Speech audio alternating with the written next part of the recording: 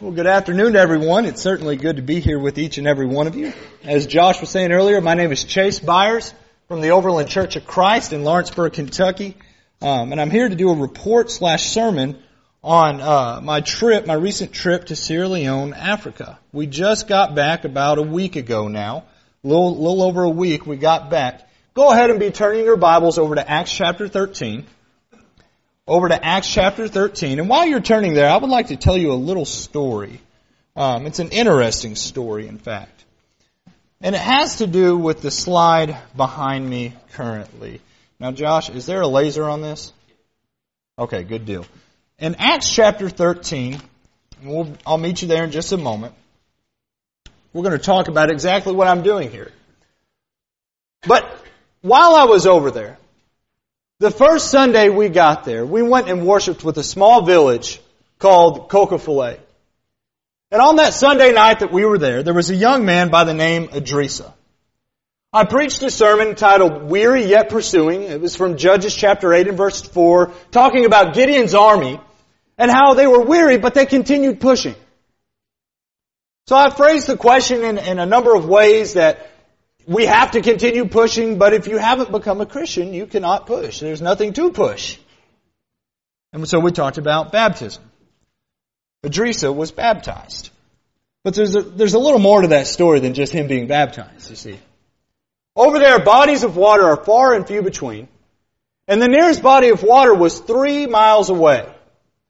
Typically, we would take motorcycle taxis everywhere we went, but this was at night. You could see, it was dark out. So we said, well, let's start walking. He came with us. We started walking to the Suwa River to baptize him. And on the walk there, he kept asking us, oh, are you sure you want to walk with me all this way to baptize? He didn't want to inconvenience us. You know, we look different. We look soft. You know, he didn't want us to go. And he kept asking, are you sure? We said, no, we're taking you to be baptized. And he put his arm around me. He said, I just want to be a free man. He was ready. He understood the commitment. He understood what it was for. And that was a highlight of the trip, certainly. And this is him, right next to me. This is Idrissa, serving the Lord faithfully today. In Matthew chapter 28, 18 through 20, and Jesus came up and spoke to them, saying, all authority has been given to me in heaven and on earth.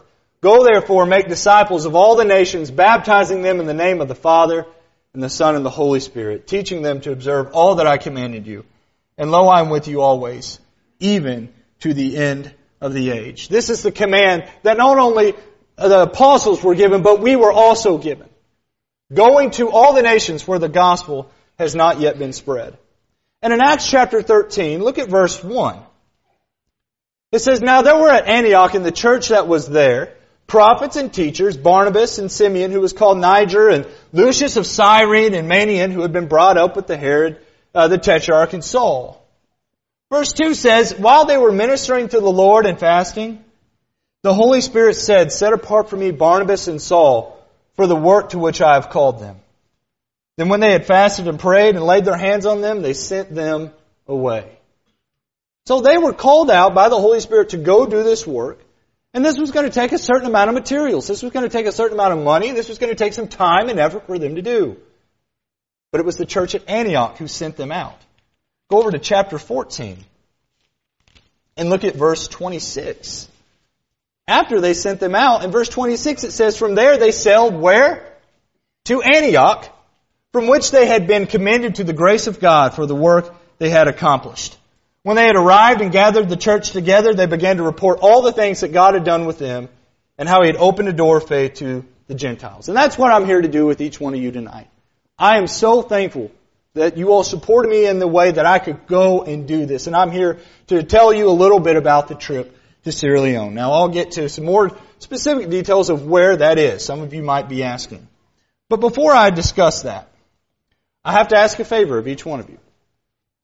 Unless you've been to Africa or in a familiar country like that, I want you to forget all the knowledge that you've been told about Africa. Because it's not a lot of the times what we think. I didn't see any lions. I didn't see any elephants. I didn't see any giraffes. Sierra Leone was up here on the coast. Most of the giraffes and all that good stuff is further inland. It is the seventh poorest country in the world. Sierra Leone is roughly about the size of South Carolina, 12 degrees off of the equator.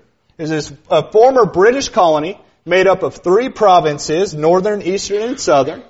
And we stayed primarily the whole time in Bo. This region right here. It's about a 4-hour drive from Freetown. We fly into Freetown.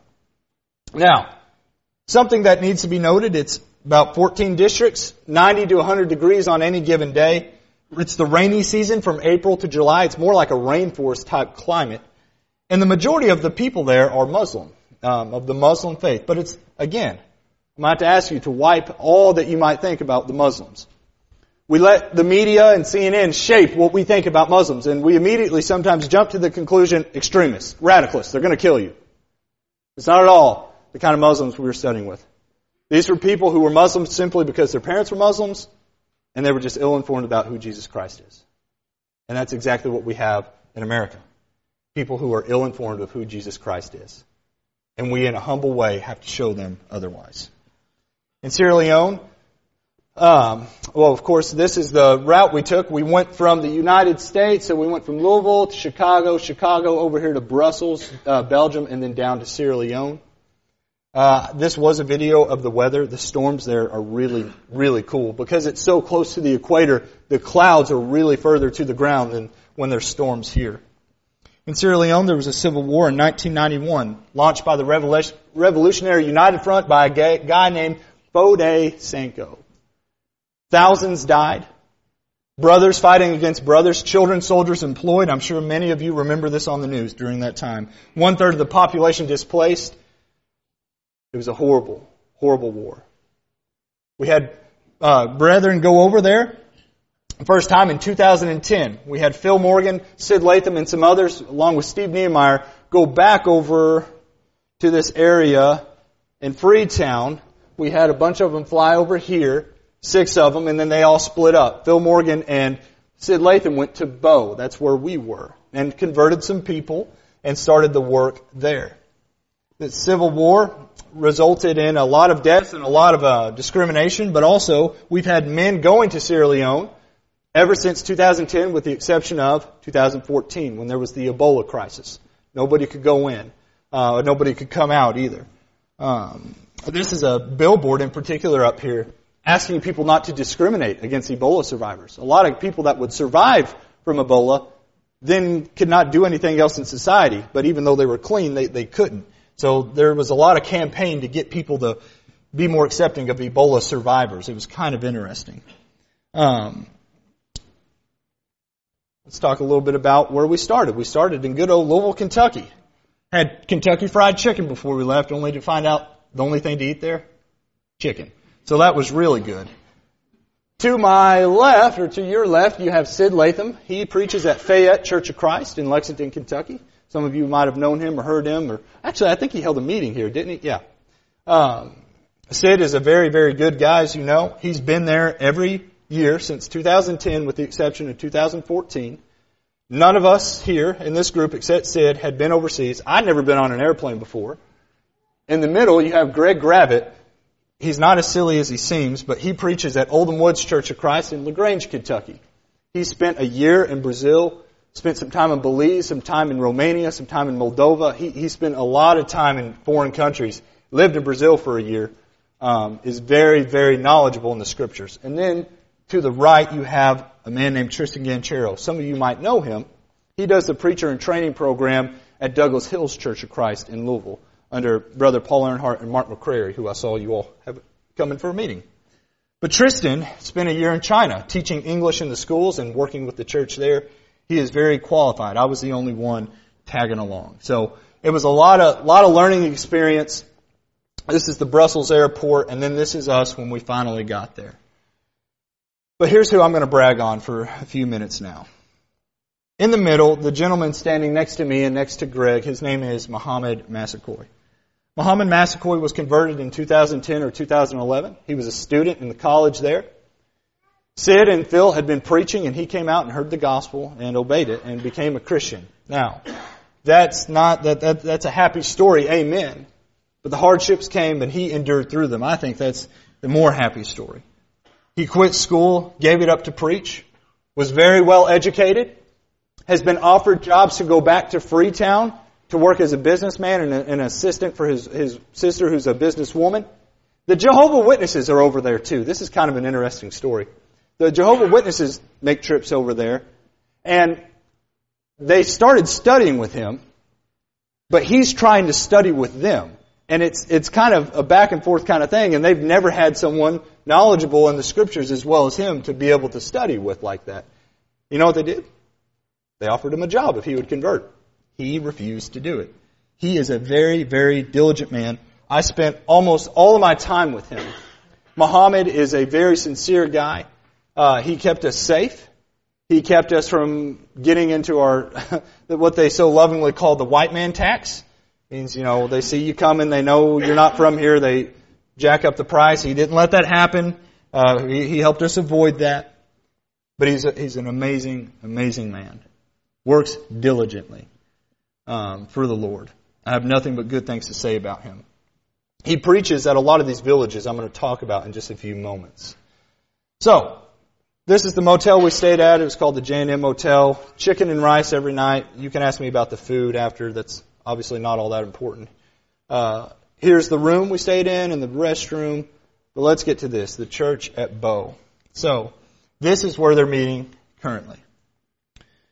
There was a group that went over, Andy Dieselkamp and David Dieselkamp from Illinois. They went there not that long ago.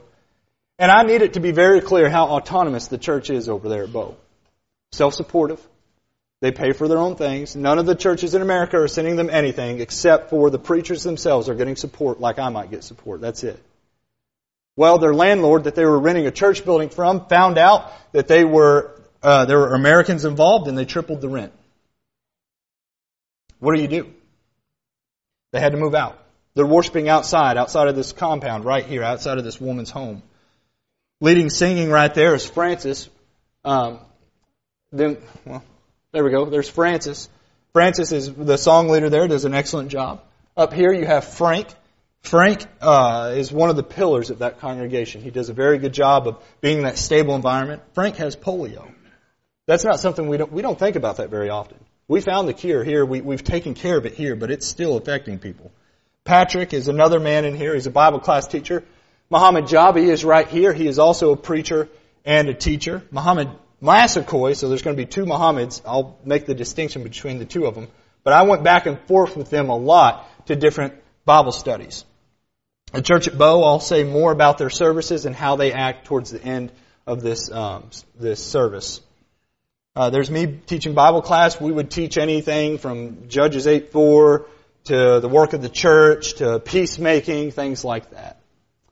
And then at the motel we were staying at, every morning from 9 to 11, two of us, of the four, would stay at the hotel. For the first week and 2 days we were there, it would be Greg and Tristan. They would stay at that motel I showed you a picture of, and people would come in from the community and have Bible studies with them. Sid and I would go out to what they call the bush or the villages and teach and hold studies there. I'll have more to say about that. And then every evening we would flip-flop. So Greg and Tristan would go out, and then Sid and I would stay back. And this changed from day to day, but that was roughly the schedule we had at the motel. But there were very, very beneficial studies there. We had 4 baptisms total from the motel studies. We had 9 baptisms while we were over there. Not that that's a measure of success at all. Strengthening brethren, I believe, is another good way to measure success over there. This is Mabel. She worked at the motel. Very sincere, had a lot of questions. Up here we have Abadar. Abadar was baptized towards the end of the trip through these studies. A young man named Joseph was baptized through these studies, but Joseph actually has a really interesting story too. While me and Sid Latham were out at in the bush, he was at this morning study they had. And while we were gone, we came back at noon. And Greg and Tristan said to us, "Hey, someone was baptized while you were gone." And we were like, "That's great. Where's he at?" They said, "Oh, he's coming back." They had to go to the river to baptize him. He had to go change.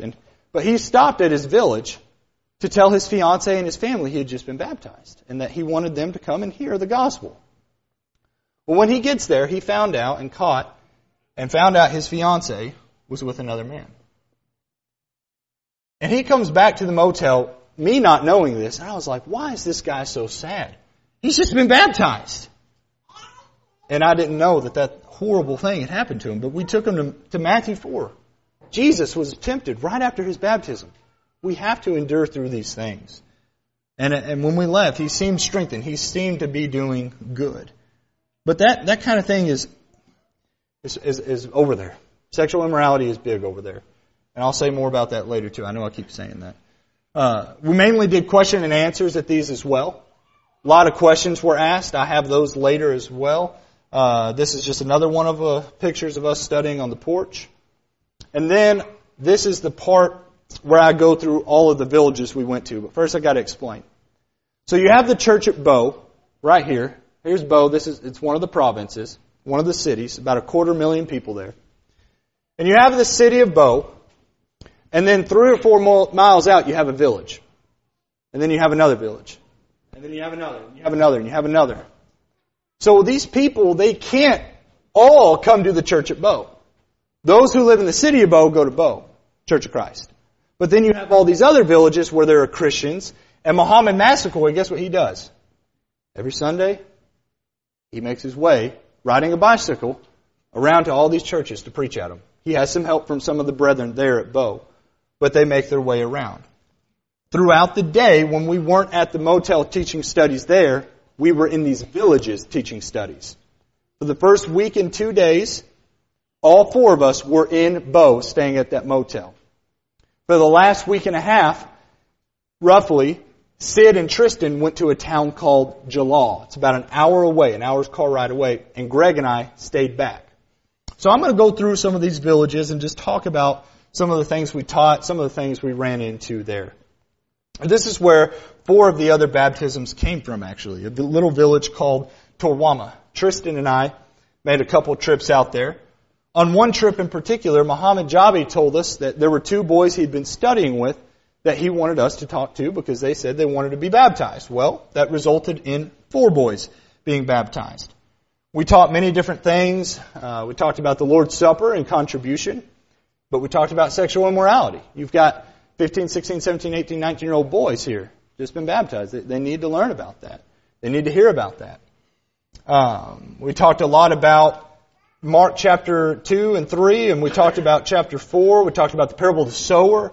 There was a lot of things we were trying to ground them in. That way when we left, they would have enough knowledge to stay strong and continue growing without us there, obviously. So that was Torwama. This is where we would meet at, a little community center there.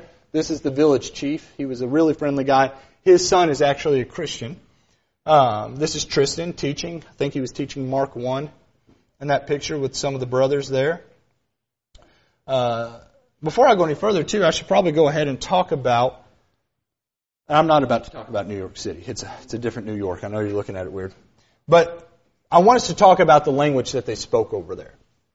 You can see in this last picture Tristan teaching and then Muhammad Jabi translating.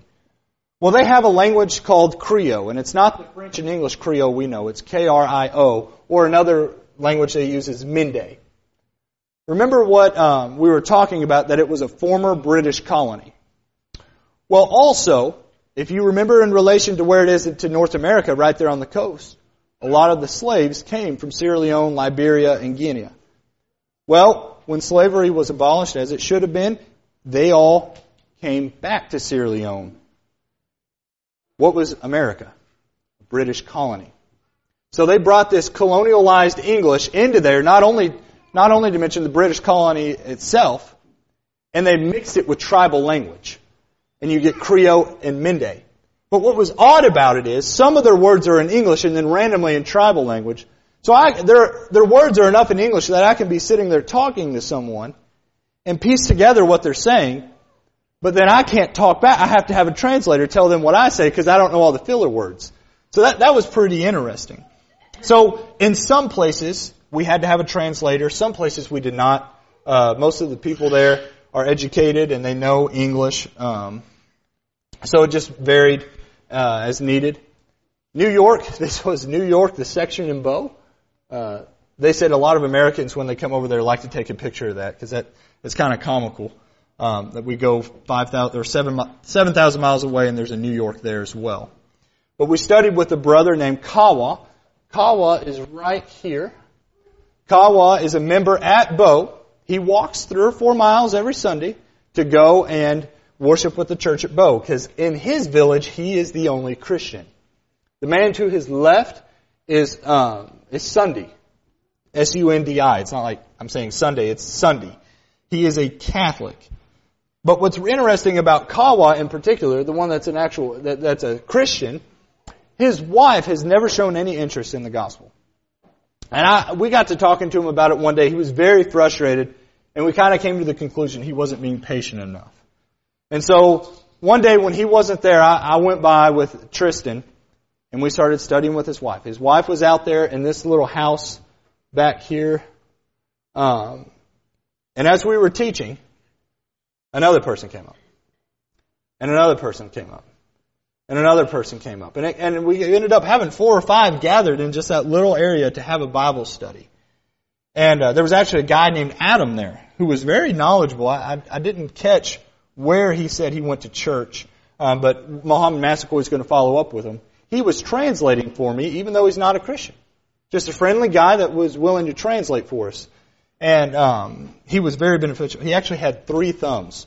Not kidding. That was pretty cool. Then we went to Emo Town. We were at Emo Town every morning at 8 a.m.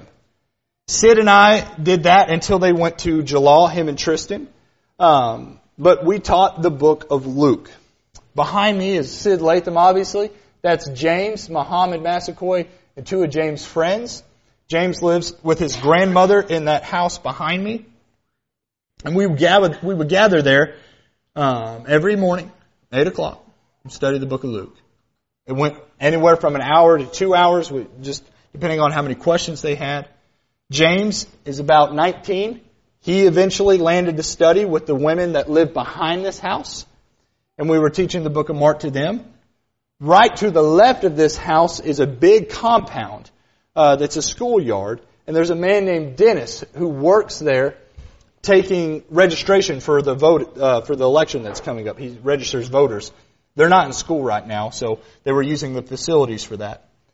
And Dennis was up there working, and he is clearly spiritually minded. He's off on a few things. He's off on the Holy Spirit. He's got some odd beliefs about demon possession and things like that. But we studied with him nearly every day. And he really challenged our thinking. I can't really say we got too far, but it was very interesting to get to study with him. And I think it was beneficial because when we would study, he would bring all those other people you see up there. And that was great to be able to study with them. So like I said, Emo Town every morning at 8 a.m. And then we went to Morfendor. Yes, that village is called Morfendor. I think that's pretty interesting. There's a movie reference there if you're a fan. But Ishmael and his wife Augusta lived there. It was the walk from Emo Town to Morfendor was about 2.5 miles. You couldn't take motorcycles out there. You had to walk out there. It was quite a hike. But Ishmael has a very, very interesting story. He was in the midst of choosing between Islam and Christianity, like a lot of people there are. So we studied the book of Mark. The book of Mark is actually one of my favorite things to study with people who were not children of God. Turn your Bibles over to Mark chapter 1, and I'll tell you why. I think it's one of the better chapters to start a Bible study with someone who especially does not know about Jesus or does not have the correct idea of who Jesus is. In Mark 1, you'll notice verses 1 through 3, we have John the Baptist coming and making the path straight for Jesus. So we have the prophecy about John the Baptist and then him fulfilling that. After John the Baptist prepares the way, we have Jesus coming onto the earth. He's baptized, and what does God say to him in verse 11? You are my beloved Son, and you I am well pleased. So right off the bat, you have John the Baptist coming to prepare the way for Jesus. Jesus being baptized, it comes down and says, this is my beloved Son in whom I'm well pleased. What do you have after that? Jesus calling his disciples. The disciples saying that they're going to follow him and drop everything. Well, that creates a great opportunity to say to everybody, why would they just drop everything and follow Jesus? And they wanted to know, so we would keep reading. Well, this man Jesus could do amazing miracles. He came to Simon's mother-in-law's house in verse 29, healed her. He was preaching and teaching and casting out demons, healing lepers, making the unclean clean by touching them. Chapter 2, the paralytic was healed. Jesus kept doing all of these amazing things. And then I would ask the question, wouldn't you follow a guy like that? A lot of times they'd say yes. That's an opportunity to follow up. So we would come back and study through the book of Mark. And that's exactly what we did with this man, Ishmael. After 3 studies, Ishmael, here's the walk there. It was really pretty, like I said. And this is the hut we met in. But after 3 studies, Ishmael was baptized. And it was very, very encouraging. But I want to talk a little bit about what he asked me before we did it. He looked at me, and I could tell he was hesitating. But I never say, so do you want to be baptized? Or should we go baptize you now? It's not for my mouth to say. That's for their mouth to say. That's not up to me. That's up to them. But I could see something was holding him back. I could see it in his eyes. And I was just quiet. And finally he said, Chase, do I have to cut my hair to be baptized? I said, Ishmael, no. Who told you that? I said, God doesn't care about that. He cares about what's on the inside of your heart. That's what He wants to get to. You know what the crazy thing is, y'all? I know his hair is put up, but it probably comes down to here. But these are the kind of common misconceptions that are taught over there. I don't know by who. I really don't. He didn't answer me who told him that. But there's a lot of common misconceptions there that have to get straightened out. And it was shocking to me that someone had told him that. So that's Morfendor. Ishmael continued to grow. We studied with him every day until we left, except for the Sundays. He was a huge encouragement. Then there's the town called Coco-Filet. Coco-Filet is the town I started talking about at the beginning of the sermon, where Idrissa was. And as I prepared the sermon, I found this picture that someone took. This is Idrissa. And I know maybe you can't see all that well. He's clinging on to every word we're saying. This is a people just like in Acts chapter 17 that wants to know more things about all things religious. They care. And he told me at one point he was a Muslim. The 2 Muhammads I'm talking about that are preachers, Muhammad Jabi and Muhammad Massaquoi, take a stab at what they used to be. They used to be Muslim. And regardless of that, he was clinging on to every single word we said. And it was a real blessing to get to baptize him. I didn't mean to. This here is Stephen. Stephen is one of the preachers there in that area. He works out in the bush. That's how he makes his wage. But he was translating for me at that time. Stephen's probably in his 50s. He gets the group together on Sundays and meets with them. Then there was a small town called Gundama. Gundama was about 3 miles past Coco-Filet. This is the town we went to baptize everybody in because of the river was there, the Sewer River. Gundama had a young man named Nicholas. Nicholas is 18 years old and preaching the gospel of Jesus Christ. He meets with about 20 Christians every Sunday in his village and preaches. Nicholas is slouching. He's actually 6'6", 6'7". He's a really tall guy. And a really, really good Bible student. We studied with him things I believe preachers are benefited to study, like 2 Timothy, 1 Timothy, Titus. Many contexts. He gave us many contexts to some of the more liberally minded brethren that we wanted to go preach to and talk to and work things out. But he was a tremendous contact, and I would ask that you continue to pray for him. He's very diligent in what he does, continuing to study the Word of God. He's actually from a French-speaking country. He speaks French as well. And then there was a town called Kinema. Kinema is a town about an hour's car drive away from Bo. We went there 3 times. On your left here, you have Ottman Wealth. In 2010, you had Sid Latham and Phil Morgan go. But a year after that, you had a group. My grandfather, Dan Byer, some of you might know him, John Smith, Steve Niemeyer, and Dan Barker went to Freetown, Sierra Leone, and began preaching not only in the church there, but in a town called McKinney, which is north. That's when they met Ottman Wealth, and he came to the knowledge of the Lord. Ottman is now a preacher. While we were in Kinema, he was like 2.5 hours away from home, going through villages and teaching the Word of God. There's a church in Kinema. It's called IDA, Church of Christ. We always thought it was Idea, Church of Christ. And we were like, why are they calling themselves the Idea, Church of Christ? But it's literally the name of their village is IDA. There's little things like that we overlook a lot. But when we met with those men and the brethren there, we had a really good study.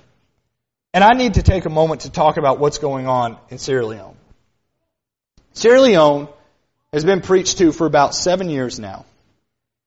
And just like here in the United States after the Reformation, there was a huge church growth.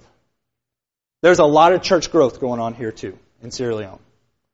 And in America, when there was that much growth, that was fantastic, problems eventually arise in the 50s and the 40s and the 60s. You all know what I'm talking about. Institutionalism, premillennialism, all of those things that happened. Things that were truly matters of individual conscience. I'm not talking about that, but I'm talking about Romans 14 issues, things that actually were. And what did brethren do? They split over it. Whether it was doctrinal or personal, that's not what I'm here to talk about. But my point is, history repeats itself. When Sid and I were here with these brethren, they were arguing about the same exact things that we argued about in the 50s and 60s. And it's going to divide the church there. So we have been trying to preach on peacemaking over there.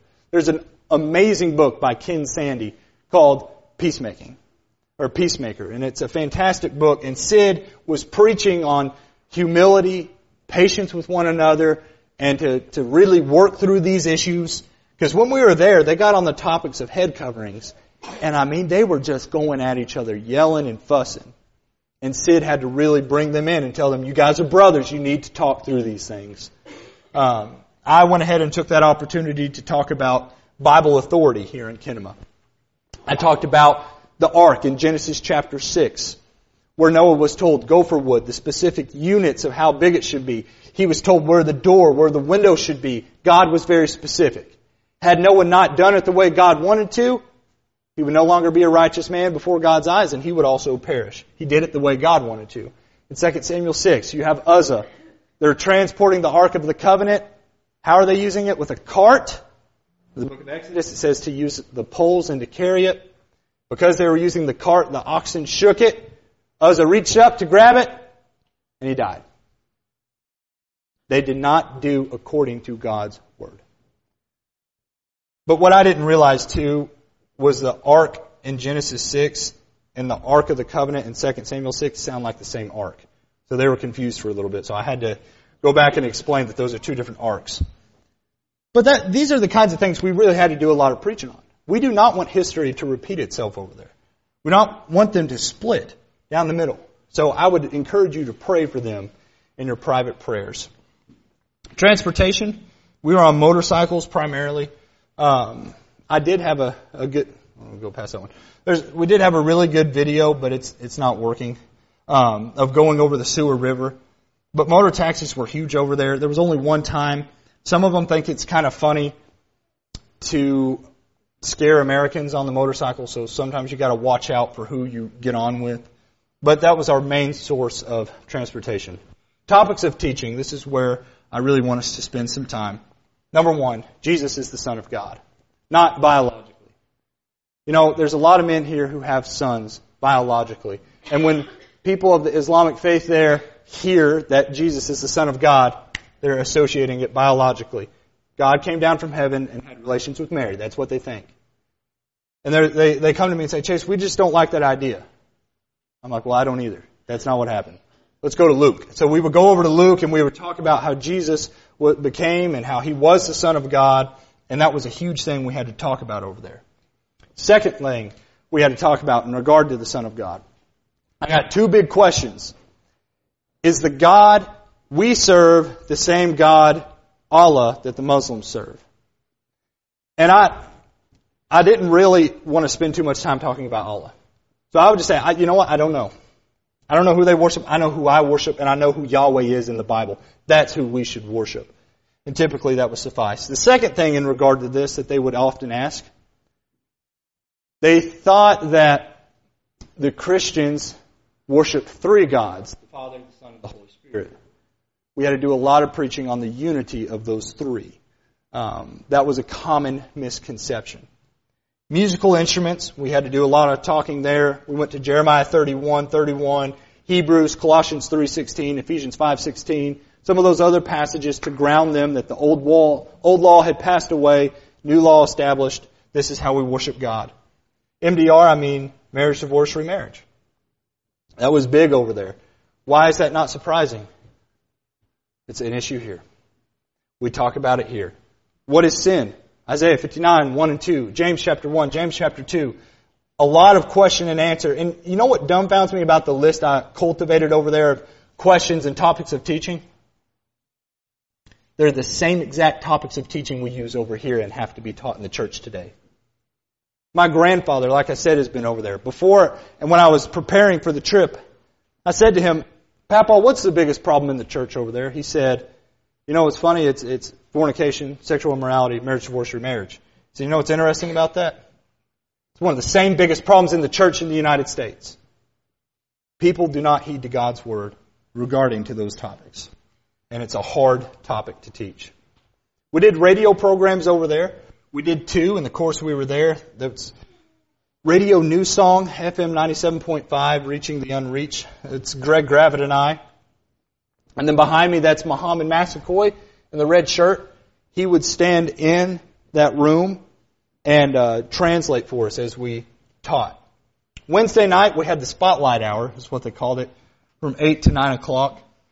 We gave reasons and evidences why Jesus is the Son of God. Again, that's one of the biggest things over there. We went to Mark chapter 1, verse 11. This is my beloved Son, in whom I am well pleased. We went to Mark chapter 9, the Transfiguration. This is my beloved Son, in whom I am well pleased. Listen to Him. And then, of course, in Romans 1, it talks about the resurrection being the proof that Jesus is the Son of God. And we spent about an hour talking about those things. We would take question and answer throughout the program. As it progressed, Muhammad would translate for us if we didn't understand the questions, and we would answer them as best as we could. Thursday night, we were on the radio from 5 to 6. There were the 7 signs of John is what we did. Water to wine, healing of nobleman's son, pool of Bethsaida, 5,000 fed, walking on water, healing of the blind man, raising Lazarus from the dead. These are the 7 signs that prove what? Jesus Christ is the Son of God. And then real quickly, we went through the 7 I Ams. Jesus Christ, I'm the bread. He said, I'm the light. I'm the door. I'm the shepherd. I'm the resurrection and the life. I'm the way and the truth. I am the vine. And that was one of the biggest things we taught over there. Who is Jesus Christ? Orality was one of the main ways we taught over there. Orality is thought and verbal expression in societies where the technologies of literacy, especially writing and print, are unfamiliar to most of the population. Let me try and explain this a little bit better, okay? Everyone get your Bibles out. Turn them over to Isaiah chapter 59.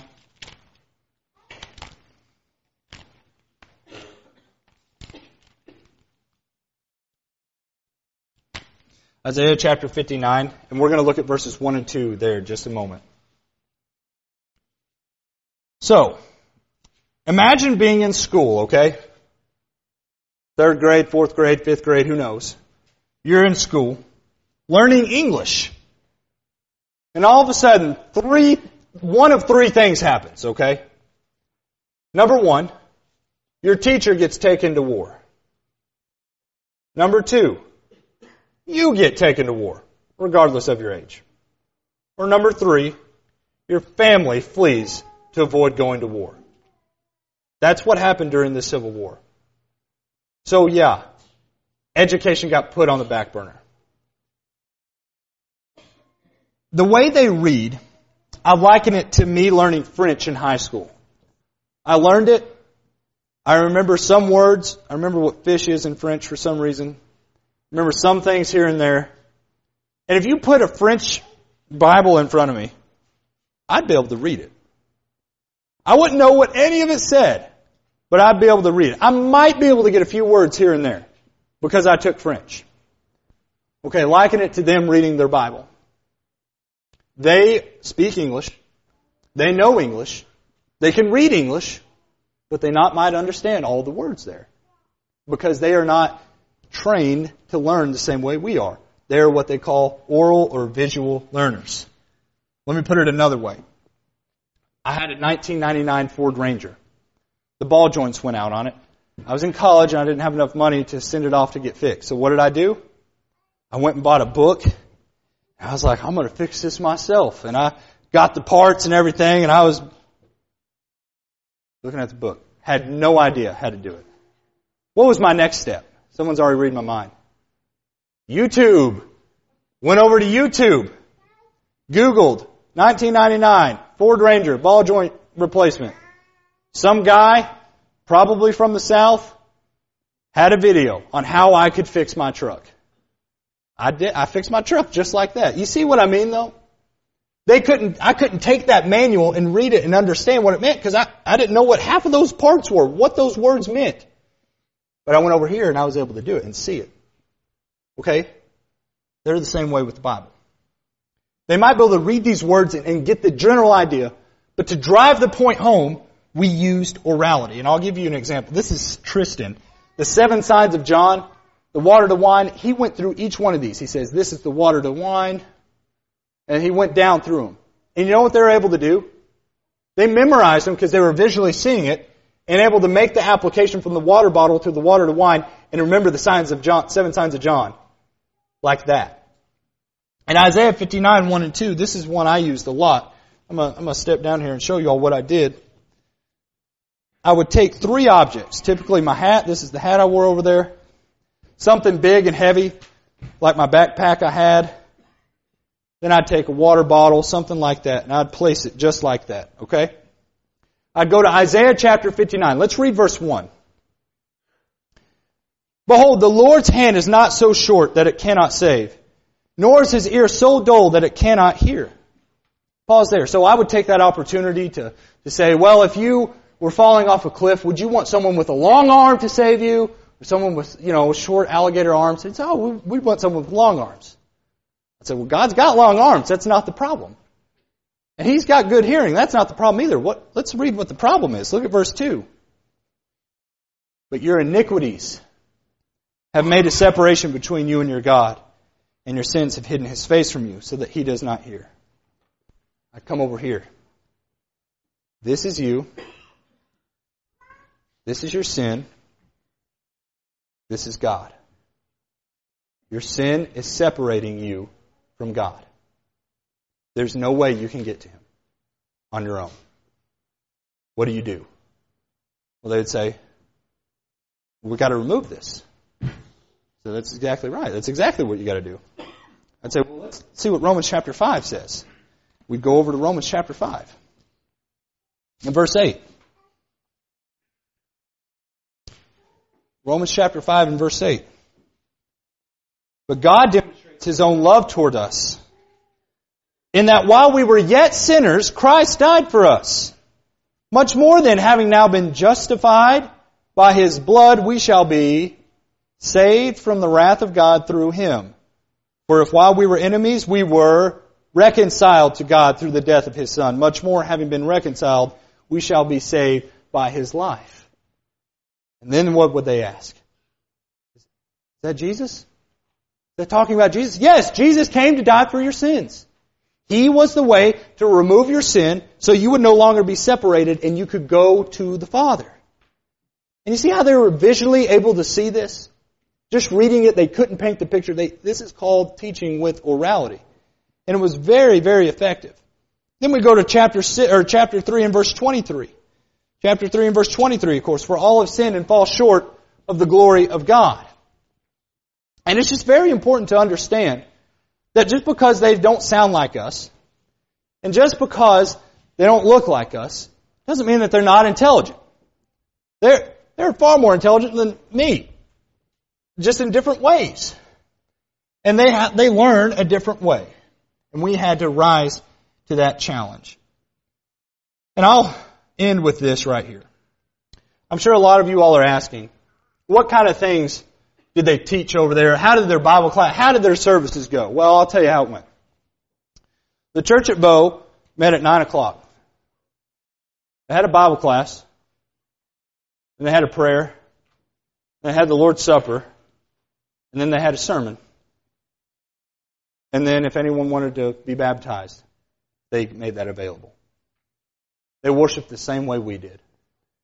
I want everybody to get your psalm books out and turn over to number 109 in the big songbooks, number 109.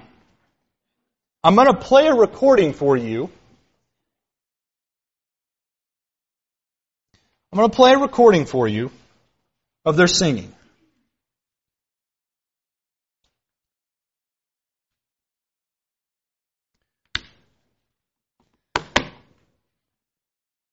Number 109, follow along verses 3 and 4.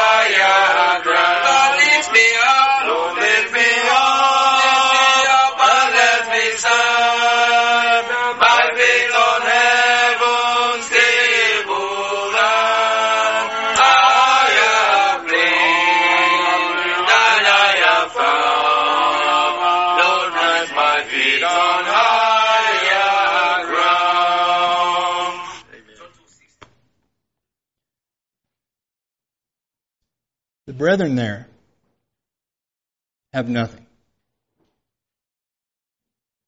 They don't have permanent homes.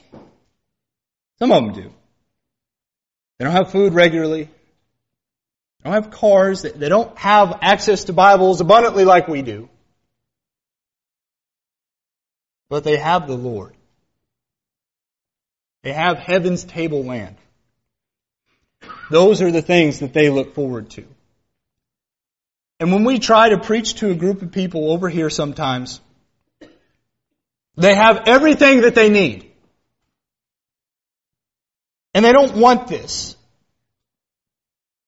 And when we go over there and they have nothing, this is still what they want. They don't care about all that other stuff. This is what they want, the gospel of Jesus Christ. And I don't liken that to how much we have and how much they don't have to make us feel bad. That's not at all what I'm trying to do. But make us understand. All that we have, we use it for God's glory.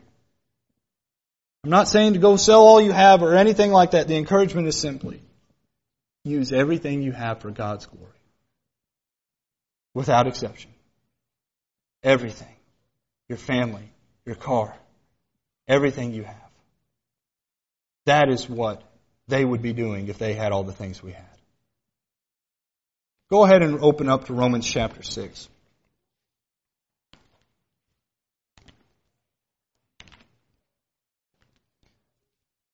If you're not a child of God tonight, I want you to think about Romans chapter 6. This is one of the things we taught a lot over there. But before we do, let's talk a little bit about our Lord. Our Lord was scourged, beaten on the head, mocked, hung on a cross, and laughed at, and they said, "Hail, King of the Jews!" and spit on him. And they killed him. And then they buried him. He's dead. What a Lord He is now is what they were thinking. 3 days later, two women came to put spices on this body, and they found linen wrappings. He was gone. Jesus had risen from the dead. And we might ask the question, what does that mean to me? That happened years ago. That means nothing to me. Look at chapter 6. Look what it says in verse 3. Or do you not know that all of us who have been baptized into Christ Jesus have been baptized into His death? You know what that verse is saying? When you were baptized, you died. Just like the Lord died. The immoral person we were, the man of sin, He died in the water. And verse 4 says, therefore we have been buried with Him through baptism into death. What do you do with the dead body? You bury it. So that as Christ was raised from the dead through the glory of the Father, so we too might walk in newness of life. That old man of sin dies in the water. We bury him. And we're raised out of the water like Jesus was raised from the dead to walk in newness of life. Acts 2:38 says that is how our sins are forgiven.